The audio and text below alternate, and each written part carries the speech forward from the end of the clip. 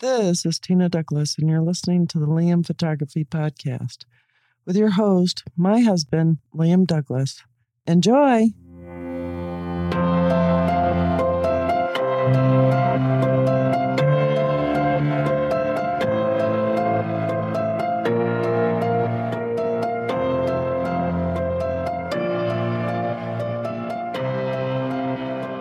Hidden snake, 66 degrees north, northern lights from a plane, and more.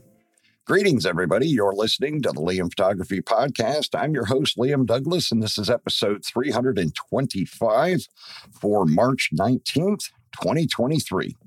And first of all, I want to start off this episode by giving thanks once again to my friend Boo Ray Perry from Boo Ray Perry Photography in Tampa, Florida. He was my guest this past Thursday, and we had a really good time on the show. We talked about event photography, including bar mitzvahs and weddings, and we talked about Fujifilm cameras and quite a few other things. We went off on a little bit of a tangent, but hopefully my listeners enjoyed the episode. All right, so now let's head over to Petapixel and see what stories we have for you this week. Photographer captures amazing shot of snake hidden in the sand. A photographer traveled to Namibia to capture well-camouflaged snakes that exclusively live in the Saharan African country. Marissa Ishimadu captured magnificent photos of Paraguay's adder who are perfectly adapted to hide themselves in the soft sands of the Namibian desert. Quote, they sidewind effortlessly across the dune slopes and they bury themselves in soft sand at the base of bushes, both to ambush lizards and to protect themselves from predators, Ishimadu tells Petapixel. Quote, their eyes are on the top of their heads and their nostrils are reinforced and on the top of their noses, so when they are completely buried, they can still see and breathe. And there's some amazing photographs of these snakes in this article in the show notes. Ishimadu went with a group from the United States who wanted to find all the dwarf adder species that inhabit Namibia. There are 6 species of viper in the country. Quote, like my friend, most of my vacations are spent looking for snakes and other wildlife all over the world. So searching for these animals in Namibia sounded like an excellent time, she says. The crew hired Dwayne Brain from the Naturalist Collection who helped them find the elusive snakes. Quote, with Dwayne's help and knowledge, we found all 6 of the species of viper, so we accomplished exactly what we went there to do, says Ishimadu. From a photographic perspective, I don't think I could ever capture everything I wanted to in Namibia, but I'm incredibly proud of the shots I captured. The photographer used her Nikon D850 and a Nikkor 60mm prime to capture amazing imagery of not just Paraguay's adder, but also other vipers as well. The trip was incredible. Namibia is a beautiful country, and I found myself taking photos of everything from the plants to the invertebrates to the snakes and the charismatic megafauna, adds Ishimadu. This past weekend saw the Sweetwater Rattlesnake Roundup, where thousands of snakes are hunted and brought to the jamboree where they are killed. Snakes have been demonized and vilified for eternity, something that Ishimadu would like to see change. Snakes are an important part of our ecosystem, and yet they are often overlooked, except for the dedicated few of us who love to photograph them, she says. Snake photographers feel that it is our duty to show the beauty of these animals, to foster a sense of curiosity and respect, and not fear, to ensure these animals are protected. Ishimadu says that her social media feeds are filled with wonderful photos of birds, flowers, and mammals, but not snakes. It's not hard to make these subjects beautiful and welcoming, she adds. More of Ishimadu's work can be found on her Flickr and Instagram, or to buy a print, head to her Etsy.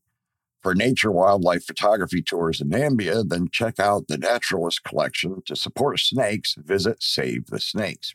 And I think this is really cool that she was able to go on this trip and get photographs of these elusive vipers from the adder family. Now, I don't think I've ever talked about it on the show before, but one of my favorite television programs on Nat Geo Wild is Snake City. And it's all about a gentleman, Simon Keys, and his girlfriend who go around South Africa during the country's summer months and relocate snakes that infiltrate people's homes and stuff like that. They're out there to do that, to protect the snakes. And although snakes have been vilified since the beginning of time, they are a creature or a species of creatures that need to be looked after and protected from extinction because they are vital to the world's ecosystem. 66 Degrees North is a black and white photo series from Iceland's far reaches. The 66th parallel north is a circle of latitude that is 66 degrees north of the Earth's equatorial plane, about 61 kilometers south of the Arctic Circle. It crosses the Atlantic Ocean, Europe, Asia, and North America. At this latitude, the sun is visible for 24 hours during the summer solstice and 2 hours, 47 minutes during the winter solstice. I call it North Iceland, and although not all images in this collection are strictly at 66 degrees, it represents my favorite island and location on planet Earth, and one that I am proud to call my spiritual home. My love affair with Iceland started in September of 2012. It was my wife's birthday holiday, although in hindsight it turned into the Tim Neville show, and she spent most of her time taking photos of me while I was busy making images of all the bucket list locations we had visited around Iceland. Kirkjufell, Thingvellir, Gullfoss, Skogarfoss, Dettifoss, Mývatn, and Hof. And travel-related photography trips have not really changed since. My wife loves the fresh air and places we visit, but the occasional reminder of we have been here for hours, can we move on, are reminders that she is with me. Back in the early years of my photographic journey, it was all about shooting as wide as possible and filling the frame with foreground and details. In the early years, I was influenced by Mark Adamus's work and a handful of other emerging U.S. photographers. At the time, I was striving to reproduce the foregrounds and explosive color palette they were producing. It took me a few years of learning, reading, and watching to understand what was being done, and although an art form, it somehow distorted my view of photography. I never had the skills in Photoshop to control what was going on and found myself with a portfolio made up of oversaturated, one-dimensional images. Nowadays, my field and digital workflow are far simpler, and I try my best to get as much right in camera, from setting the camera up with the aspect ratio I want the final image to be, along with bracketing for dynamic range, although recent cameras capture the dynamic range in one frame 90% of the time. Then I used ND filters to control the look of the final image, with anything from fast exposures to ones over 10 minutes long. Iceland has helped me find my style, which has now recently changed to focus on the quiet scenes and a minimal approach.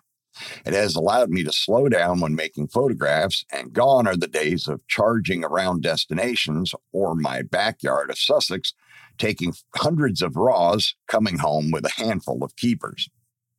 Iceland offers everything for the adventurous photographer, and on a few trips, we have managed to circle the island in less than 24 hours, chasing the aurora borealis, sleeping for just a few hours at a time in search of that perfect light.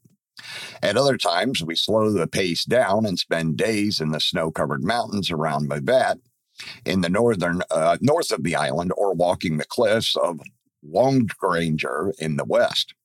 Such is my passion for photographing Iceland, and we have returned at least twice a year ever since, returning to classic icons and little-known places that we stumbled upon during the road trip until November 2019, when we had a car accident in the far northeast.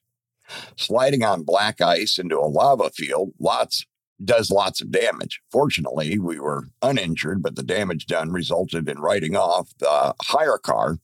The hire car company explained in the small print and subsequent costs that I was expected to pay before being sent a replacement vehicle, so my passion quickly turned to frustration.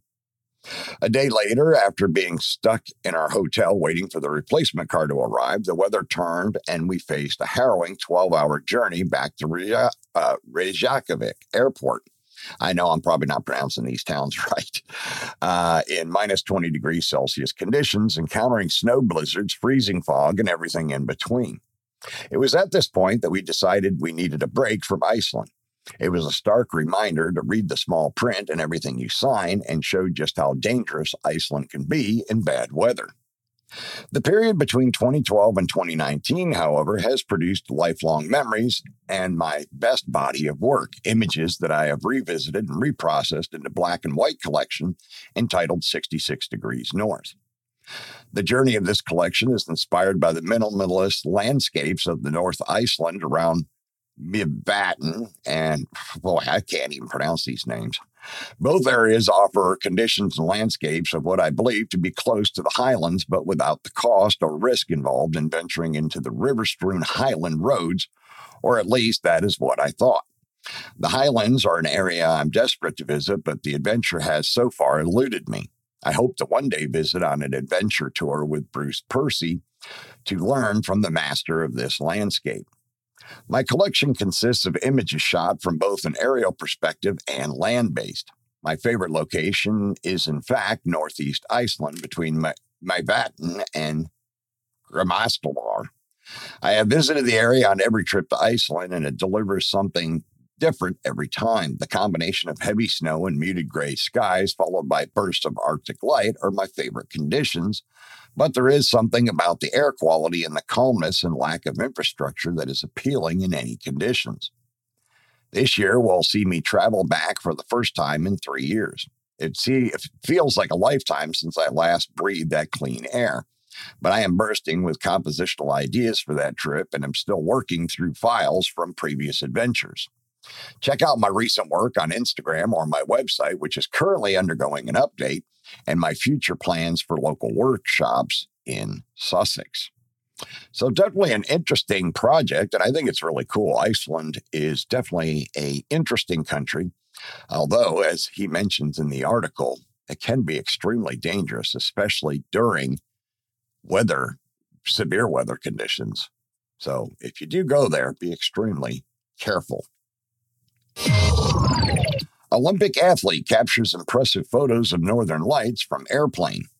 An Olympic winning athlete and photography enthusiast ingeniously worked out how to shoot the northern lights mid-air whilst he was on a flight to Paris.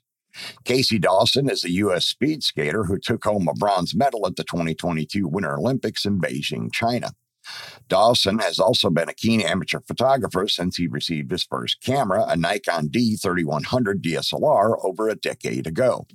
He now regularly takes images on his travels around the world as a professional athlete. During a recent flight to Paris, Dawson realized that he might catch a glimpse of the Northern Lights, otherwise known as the Aurora Borealis, on his flight path as the plane crossed over Greenland. And Dawson knew he could not miss an opportunity to photograph the spectacular natural phenomenon. In a viral TikTok video posted on Monday, which has over 1.5 million views, Dawson shared exactly how he managed to shoot the Northern Lights on his plane journey. Quote, "There are a lot of perks for being a professional athlete at my level, and one of those is being able to travel to places for free to go to World Cups, especially Europe and Asia," Dawson tells Petapixel. "This past season, I was on my way over to Poland, and I was thinking to myself that I might be able to see the Northern Lights just based solely on our flight path." Dawson realized that the plane was flying around the Arctic Circle in a region of Greenland where it would be around 2 a.m. local time, an ideal time to view the Northern Lights. Quote, "I decided to pull out my camera in case, which is a Sony A7 IV with a Sigma 24-70 f2.8, and I just kept my eyes locked on the sky outside," he recalls. "I finally saw a hint of green and just movement of what looked like strange clouds at the time because I did not know what to look for, being my first time looking at them. I finally took a picture at around a sixth of a second for my shutter speed, and I was surprised at my result. The colors were so crazy on my camera, but they were hard to see with the naked eye." As Dawson took photos through his seat window of the Northern Lights, it quickly drew the attention of other passengers on the plane.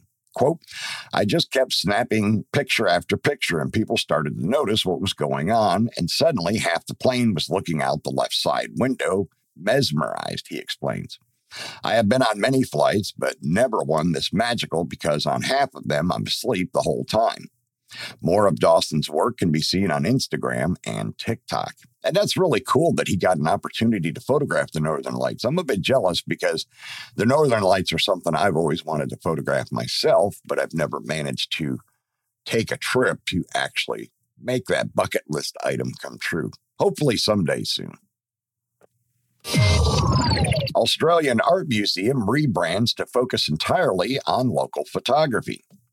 The Monash Gallery of Art in Melbourne, Australia, is rebranding as the Museum of Australian Photography, MAPH, to solely concentrate on the art form.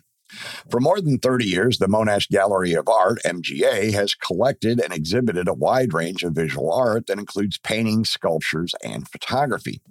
However, the museum's organizers say that since there is currently no institution in the country that specializes in photography, it will solely concentrate on that art form as part of a rebrand as the MAPH. Quote, our transformation of MGA to MAPH is an incredibly significant moment in our history.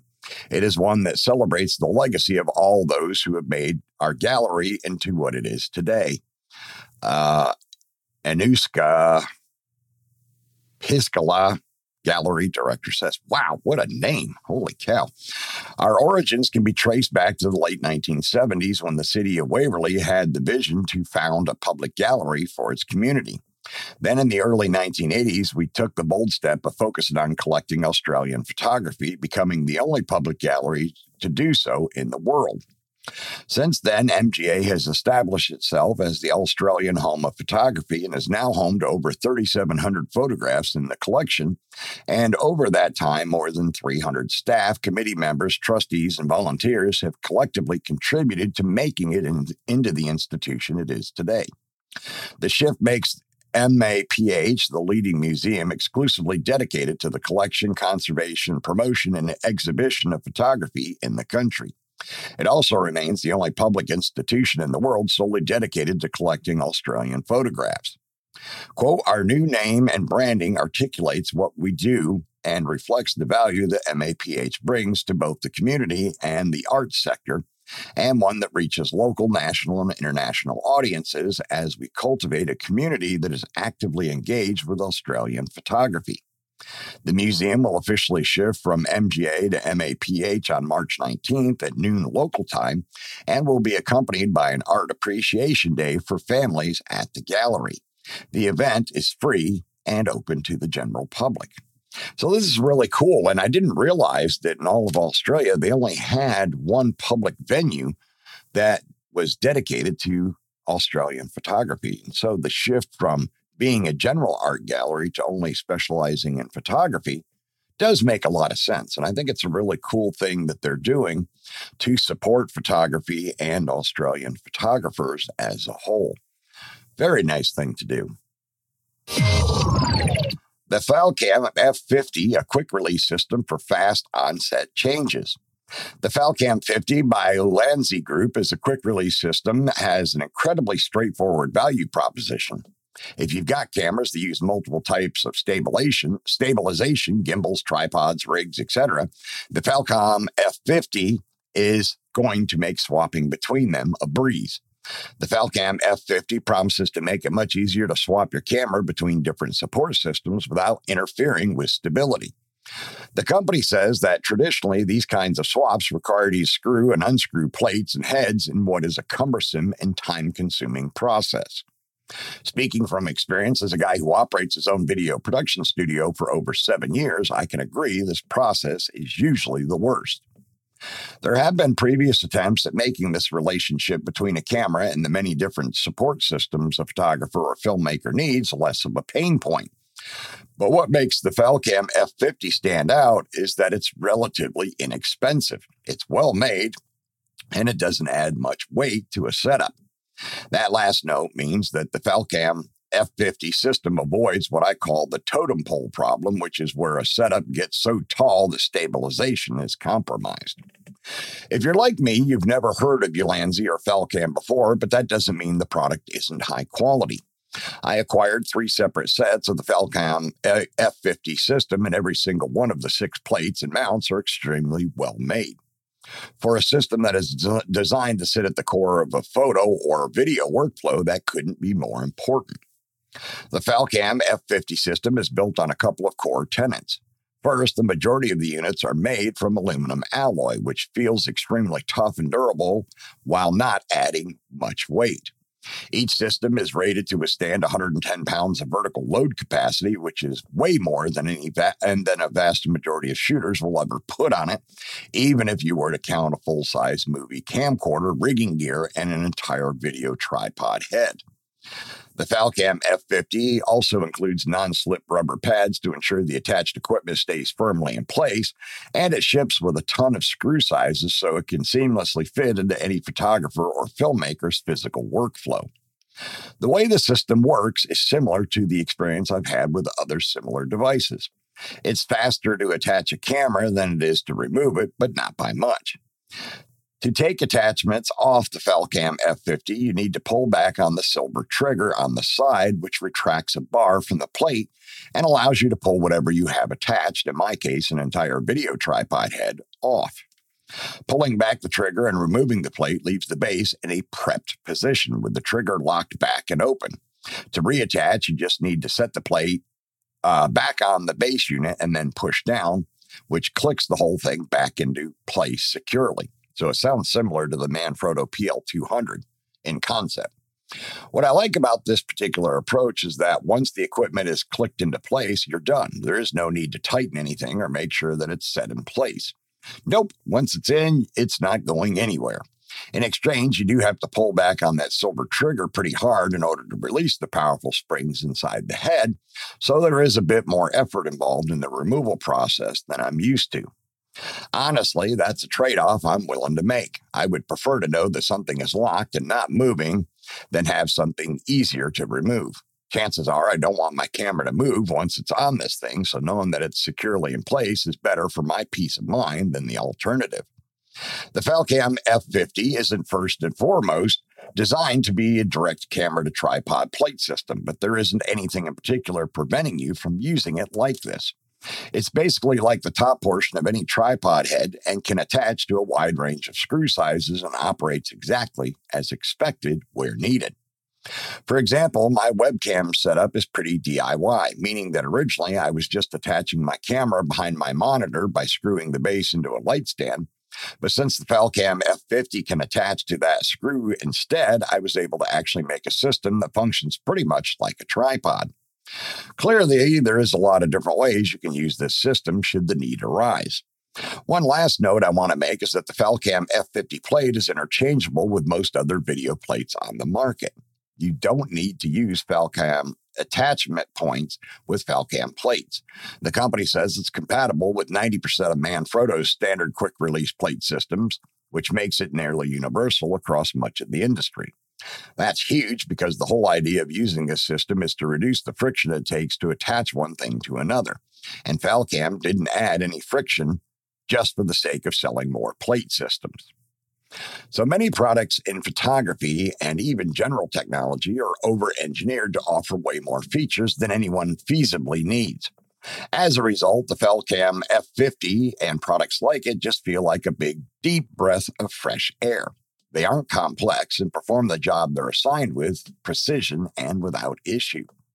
Falcam is asking less for the Falcam F50 than other options that are available in two different configurations depending on your need. Long for camcorders or squared off for more traditional cameras or for positioning under tripod heads. It is also able to provide a lot of the same functionality of other options on the market while being considerably more compact. That last bit is the biggest upside to me. I like the ease of use products like the Falcam F50 offer, but some of them are just too large to me, and that size can seriously impede the overall stability of a setup. The Falcam F50 doesn't do that while still giving me that functionality I want, and it's hard to explain how much value I get from that. Certainly more than the $74 to $89, depending on which plate you want, cost of entry. And I think this is a really cool looking system, and I have a feeling it's going to be become extremely popular with a lot of photographers and videographers. Now, the company that makes this, Ulanzi, I am familiar with, as I have some of their lights currently and other items for my photography that are extremely well built and reliable. I've had no complaints with any of their products, similar to my experience with Neewer, Neewer. They seem to make some really great stuff as well. Tolman Media shutdown leaves photographers and clients empty-handed. Tolman Media, one of the nation's largest wedding photo and video companies, abruptly shut down last month, leaving hundreds of photographers unpaid. Couples who booked through Tolman are suddenly without shooters as well. Tolman Media was established in 2020 based out of Provo, Utah, and quickly grew to provide photo and video services for weddings in all 50 states. Advertising 56 total physical locations, Tolman Media boasted that it had captured over 10,000 weddings by the end of 2022. The company's key to rapid growth and success was its decentralized management system, where the main company would send interested couples to a local branch who would handle the actual arrangements. Those local branches bore the Tolman Media name, but were independently operated, similar to how a franchised restaurant works.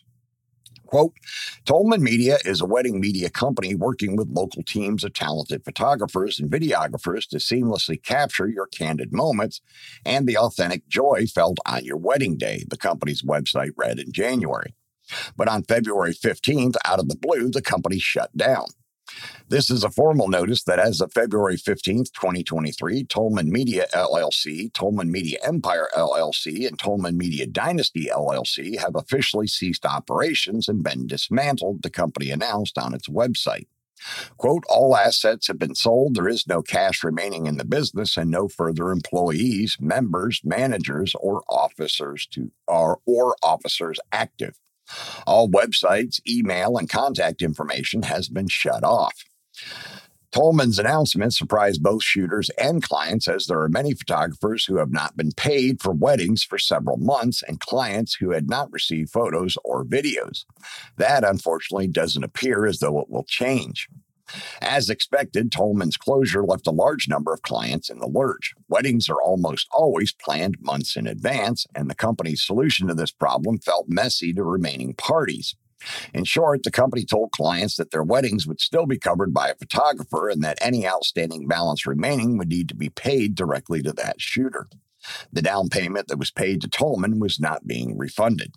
Quote, as you know by now, Tolman Media has unfortunately closed its doors as of February 15th, 2023, and will no longer be booking, managing, or overseeing our upcoming weddings, the company wrote to contractors in an email seen by Petapixel. Quote, we have sent out emails directly connecting you to your upcoming bookings with the final amount expected to be split directly between the creatives. Tolman Media previously took a management and editing fee off the top of each package. That extra money will now be paid to you directly from the bride as you fulfill the wedding. Some clients paid for wedding services in full, which means Tolman's direction was even more confusing.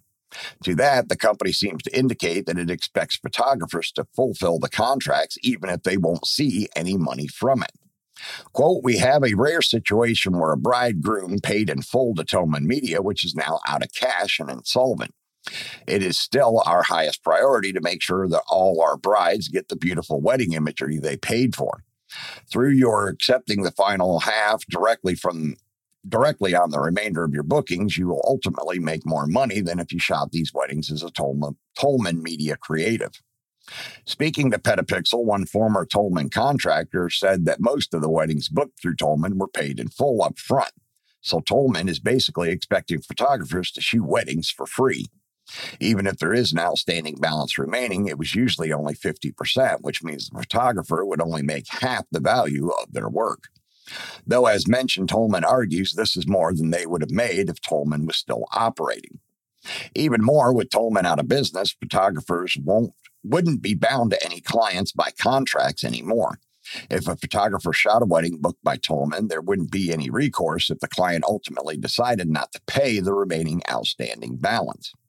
In an interview with KSL TV, an NBC affiliate in Utah, one client said she didn't even realize that Tolman Media shut down until she tried to call the company to ask what the status was for their upcoming wedding.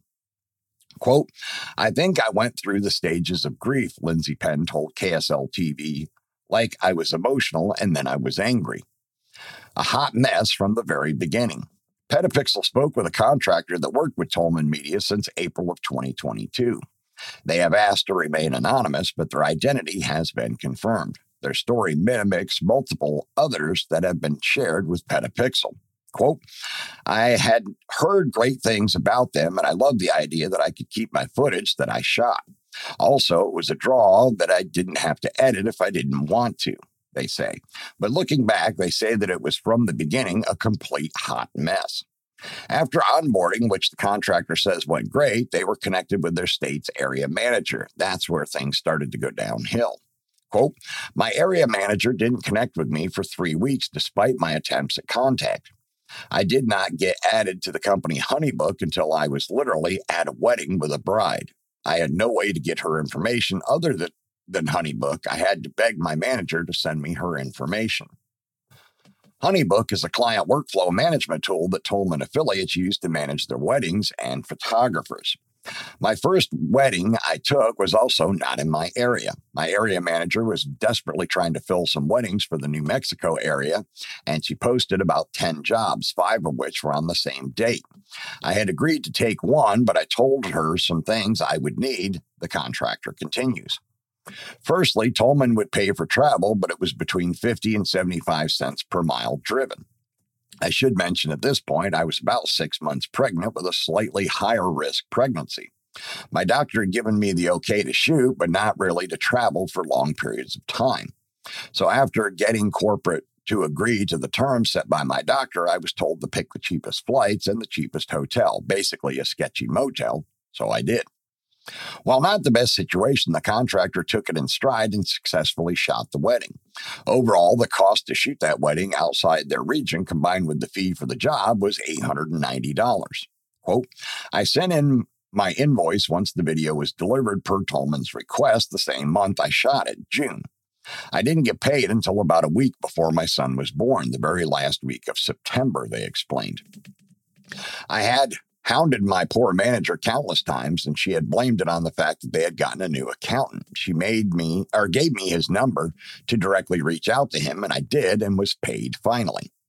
The fact that they were paid is actually unusual, as countless photographers who worked for Tolman alleged they still remain unpaid now, months after completing work.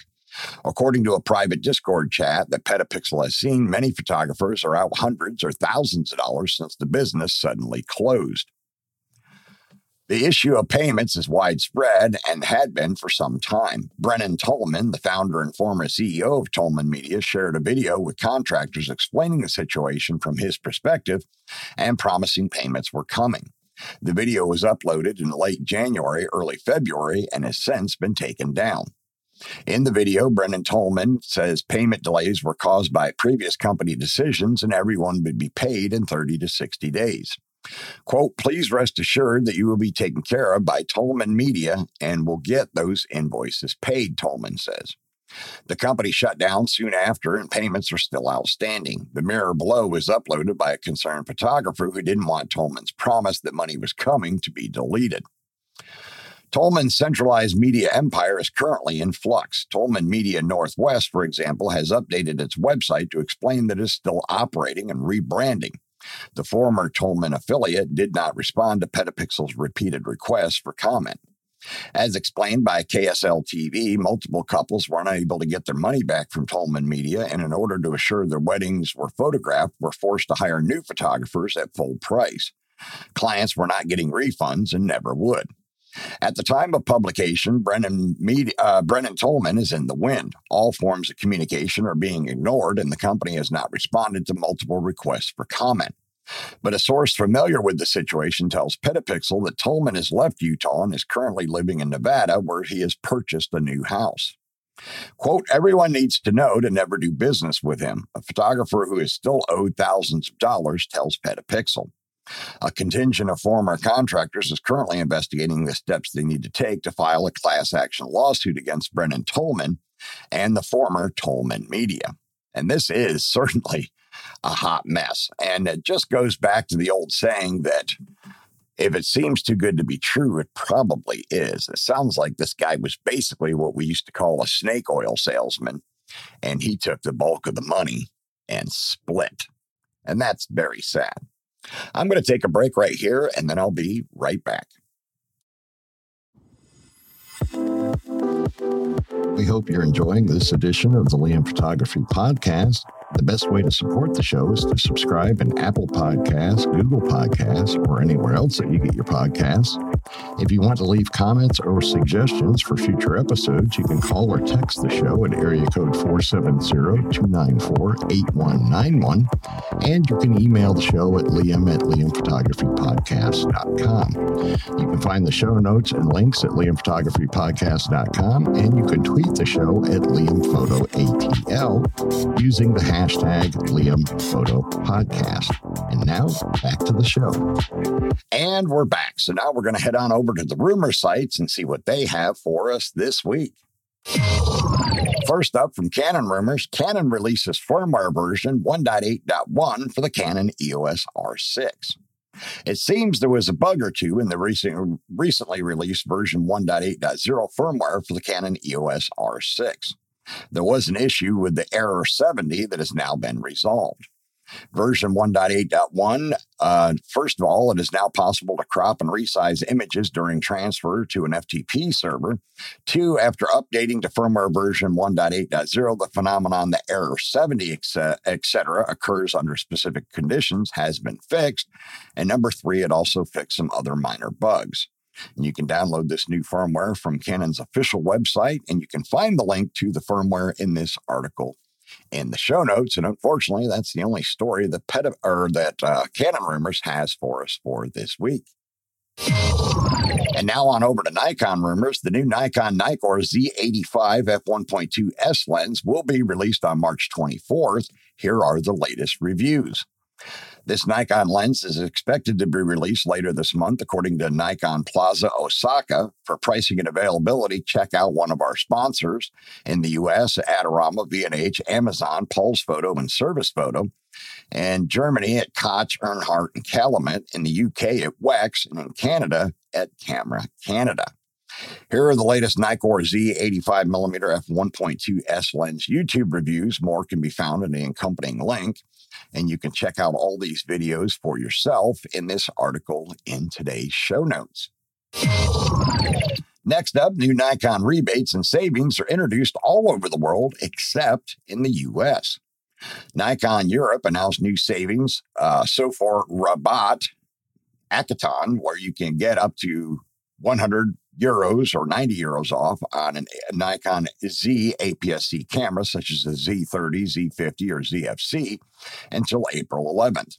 See the details at Photo Koch, Photo Earnhardt, Wex, and all the Amazons for Europe. Last week, Nikon Japan also announced a new cashback campaign that will last until April 17th and will include the Z6 II and Z7 II for the first time.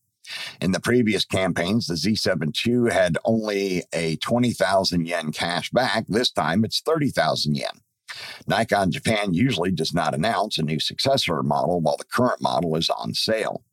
The current Nikon discounts in Canada are ending on March 30th. Only in the U.S., the Nikon rebates remain unchanged since this February. So that is the latest on Nikon rebates and deals. If you want to get any of that gear, you need to bust out the wallet now before these sales end. And now on over to Fuji Rumors. Vote your ultimate Fujifilm GF lens poll. Let Fuji know what you want. Back in January, I asked for you to tell us in the comments what you wish in terms of future GF lenses. You answered by dropping lots of lens suggestions in the comments. It was not easy, but I've condensed your wishes into 30 lenses. Some lenses might sound a bit unconventional, but they are merger of several wishes. Be careful what you wish for. f2.8 zooms. The list includes 3 zoom lenses with an f2.8 aperture. I am not sure if everybody is fully aware of what f2.8 means on GFX, so let me clarify. I get it. The typical high-end workhorse full-frame zoom lenses are f2.8. But in order to get the shallow depth of field on a f2.8 full-frame lens on the GFX system, you actually need only f3.5 on GFX. In fact, current f4 GF lenses are already quite close to those full-frame 2.8 lenses. f4 on GFX gives a 3.16 depth of field on full frame. So what you ask for if you vote for 2.8 GFX zooms are zoom lenses with a full-frame equivalent of f2.2 depth of field. And to get an idea what that means in terms of size and price, check out the Canon RF 28-70 f2L. One of the very rare mirrorless zoom lenses, if not the only one, that is faster than f2.8. I personally don't want such lenses. As a f4 GF lens owner myself, I can say that f4 is more than enough for my needs. It's close enough to f2.8 full-frame zooms. If you want something faster, then for my needs, it's better to go prime lens path. But it's your survey, your recommendation, so the list will include f2.8 lenses. But my dream lens is, maybe your dream lens might not be in the list, but you might find something similar to it. Drop the vote on the lens that is closest to your wish. And you can vote now on this Ultimate GF Lens Wish Survey. And so far, they have a 16mm f3.5 at 18.63, a 20mm f2 at 28 f1.7, a 35 f1.7, a 38 f3.5, a 45 f5.6, a 50 f2, a 70 f2, a 95 f3.5, a 110 f2 Mark II, a 110 f4 1:1 macro, a 135 f2.4, a 180 2.8, a 200mm f3.5 1:1 macro, a GF 250 f1.8, a 450 f5.6, an 800mm f5.6, a 16-28 f5.6. I apologize for that brief background noise. I had forgotten to turn off my sleep app's alarm, which was set to go off at 7 a.m. So that's how early I've been up recording this episode. All right. So a 23-105 f6.4, a 30-90 f4, a 35-130 f4.8, a 45-90 f2.8, a 75-110 f5.6 to 6.3, a 110-160 f2.8, a 135-250 f2.8 to 4, a 200-400 f5.6, a 300-500 f5.6, a 20mm f4 tilt shift, and a 30-80mm f3.5 cinema lens. So quite a list of lenses for the GF mount that users would love to see come to market. Now, for myself personally, I'm currently happy with what I have. I have the 50mm f3.5, which again is a 2.8 in full frame equivalent. I have the 23mm f4, and then I also have the new 35-70 f4.5 to 5.6, I think is what that lens is. And I'm happy with all three of them. They are spectacular lenses. IRIX Cine lenses for Fujifilm X mount announced. IRIX has added the Fujifilm X mount to its cinema lens lineup. The IRIX 11mm T4.3, the 15mm T2.6, the 21mm T1.5, the 30mm T1.5, the 45mm T1.5, the 150mm T3.0 macro 1:1, and the 150 T3 tele. They all should be available for purchase shortly at B&H Photo, Amazon, and Adorama if you're looking for any of these. And you can also see their accompanying YouTube video, which you can find in this article in today's show notes. And last from Fuji Rumors for this week, Xpoto. Meet the exposure donut and how it could work on Fujifilm cameras. Now, full disclosure, Tim did not pay Fuji Rumors to publish this. He started to work on this concept using a Fujifilm X-T1 camera. You see the first prototype at the accompanying link. Feel free to give Tim your feedback in the comments. There is no way around it. If you want to bring your photography to the next level, then at some point you have to leave the world of full auto. But leaving the auto world to go partially or fully manual can be intimidating, confusing, and that was the case also for Tim Heweg Larson. When Tim's son was born, he wanted to really understand his camera and get the most out of it. In this process, Tim wanted to create a more intuitive way to control the camera. What he ultimately came up with is Expoto, a new user interface with an exposure donut that is visible on the LCD and EVF of the camera itself. Expoto takes the essential elements of any exposure, light, time, aperture, sensitivity, and visualizes them in the form of an exposure donut, where the length of each colored arc is proportionate to each of these values. The exposure donut shows these four elements all contribute to the brightness of your image. And it makes clear that the three you control on the camera, time, aperture, and sensitivity, all have the side effect of making your picture blurry, background blur, bokeh, motion blur, and grain blur or noise. Expoto can also works in different ways. Touchscreen interface, existing thumb dials, and a color LCD in place of the monochrome one on the XH2, and in combination with the viewfinder. It could also be used in very manual cameras like the X Pro 3. This could be a dedicated circular touchscreen with a wheel around it, a bit like the Leica MD. Tim wrote to me, Fujifilm has done more than any other camera company to prioritize manual exposure control. They have dedicated physical shutter speed and ISO controls on their cameras. The exposure donut could be a continuation of this trend. Expoto's goal is to be an easy-to-use interface to control ISO, aperture, and shutter speed. The donut could, on future cameras, also control electronic ND, lighting, and computational image stacking. The main target are customers who right now use top-of-the-range smartphone cameras because they want to take better images but won't upgrade to a real camera because they are confused by traditional camera controls. Down below is a Cinema D video that shows you more about it. Above, you can see potential implementations of this concept on Fujifilm cameras. And if you want to get more of a feel for Expoto, you can email Tim at tim@expoto.photo. He can sign you up for a beta iPhone app and interactive proof of concept, and he can let you know when a fully functioning version becomes available. If any YouTubers are reading this, Tim is also looking for someone to collaborate with him to make a short video that teaches the basics of exposure using the exposure donut. And I think this is a pretty clever idea, and it'll be really cool if there is a way that he could implement this on Fujifilm cameras. I think it would actually help a lot of photography students and hobbyists move their photography to the next level as a fully or partially manual shooter. And last up for this week from Sony Alpha Rumors, likely first tiny image of the Sony ZV-E1 and new confirmed specs. A Sony Alpha Rumors reader, spotted what might be the first small piece of image showing the ZV-E1. This has been shared by an Instagrammer. He also told me what he learned from this image. Big back wheel, red record button on top. Second button looks like front back focus like other ZV. Grip bigger than the ZV-1. And trusted sources share some more details about the ZV-E1, AF from the A7R5, but it has even better detection. Body overheats a lot at the moment. Lots of new AI features, very innovative, priced between $2,000 and $2,500. So this is the summary for the Sony ZV-E1 specs. New ZV-E1 E-mount camera is based on the Sony AS7 III.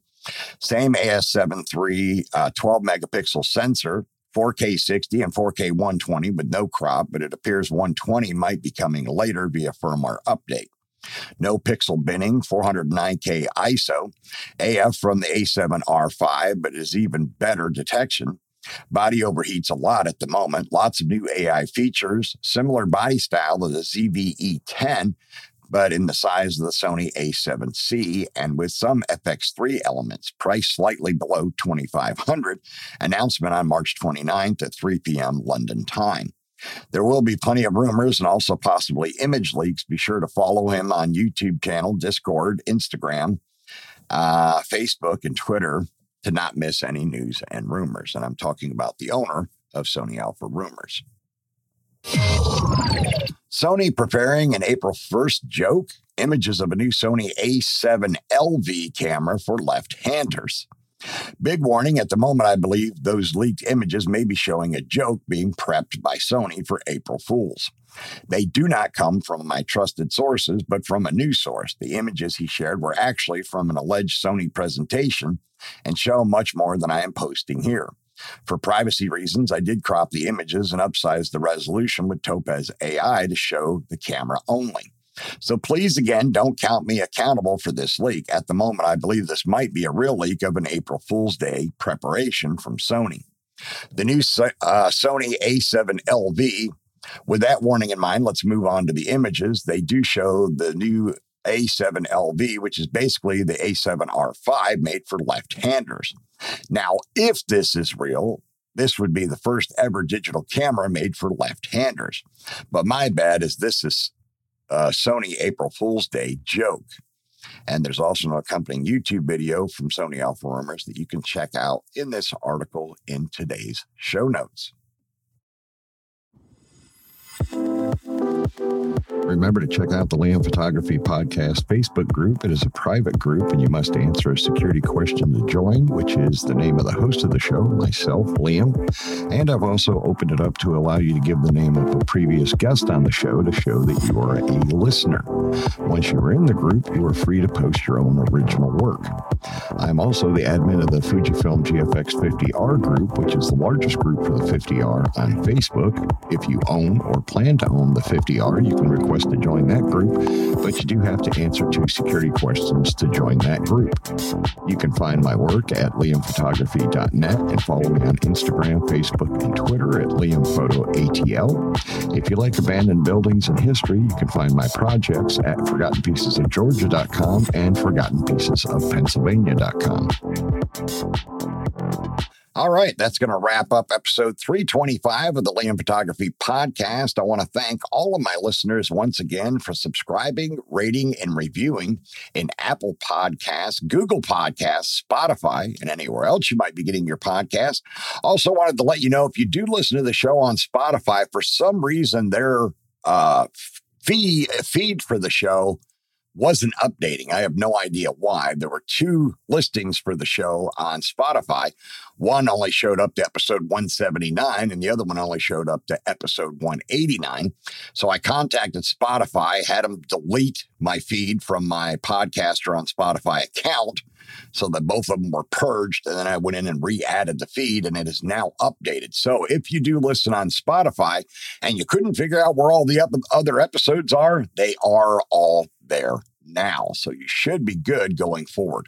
Still not sure what caused the problem, and Spotify didn't give me an answer. So I just wanted to let my listeners know. So I apologized again that you weren't getting all of the episodes directly from your Spotify app, but now you are. So you should be updated all the way up to episode 325, which is this episode from today. Also wanted to thank once again Boo Ray Perry from Boo Ray Perry Photography in Tampa for showing up as a guest on the show this past Thursday. He and I had a wonderful conversation on the show. Hopefully you enjoyed it. I know we got off on a few tangents, but when that happens, it seems to make the episodes even more popular and more heavily downloaded. Now, I did also want to give a shout out to Daniel Carpenter of Fujifilm. He's the manager of marketing at Fujifilm North America, I believe it is. And he was kind enough to hook me up with a brand new Loner X100V so that I could do an unbox and review of that particular travel and street photography camera.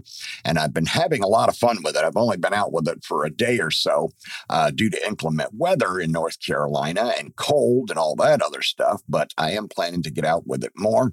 He was kind enough to send it to me on a 3-week loan, and I will be doing a bunch of TikTok and Instagram stories videos on that particular camera. There's a lot of things to cover about that camera. The fact that it has a leaf shutter, the fact that it has built-in ND filters, it is just a ridiculously great camera. I super enjoy shooting with it, and I'm definitely going to have to get one of my own. The problem being that right now it's back ordered everywhere because of the TikTokers making it so popular. And I'm not saying that to bash TikTokers, but I think the vast majority, as Boo Ray and I talked about on Thursday's episode, the vast majority of the TikTokers are just buying the camera because it looks cool and retro, and they don't actually have any idea how to use 90% of the features on the camera itself.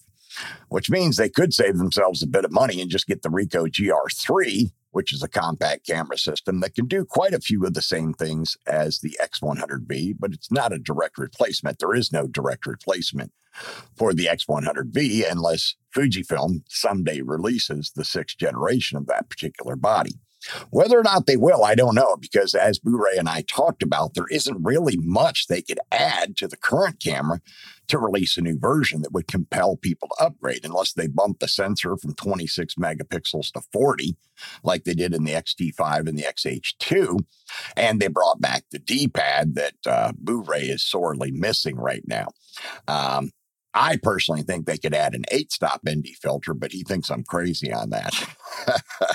But if you're listening, Fuji, I want an 8-stop ND filter in the X100V's replacement if you do release a replacement. Now, the interesting thing is, it is the 5th generation currently of that particular camera, the X100 line. And from everyone I've talked to that's been shooting the X100 line for a number of years now, the 5 or the B has all of the previous iterations of the camera's quirks, bugs, and issues completely resolved. So if it's now a flawless X100 camera, what more could Fujifilm do to it to create a 6th generation? That's an interesting question.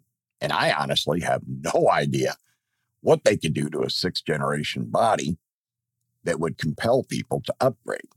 But as for myself, I'm falling in love with the X100V, and I definitely got to get one for myself somehow, some way, someday. All right, that's going to wrap up this episode. I will see you all again on Thursday.